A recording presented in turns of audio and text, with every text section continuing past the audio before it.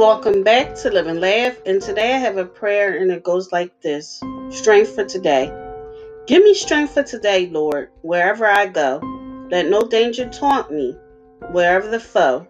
Let no task overcome me, no trial my heart fret. I would walk with thee, Lord, in the path thou hast set. Let no burden overcome me. Give me strength to bear, then I shall have courage wherever my care.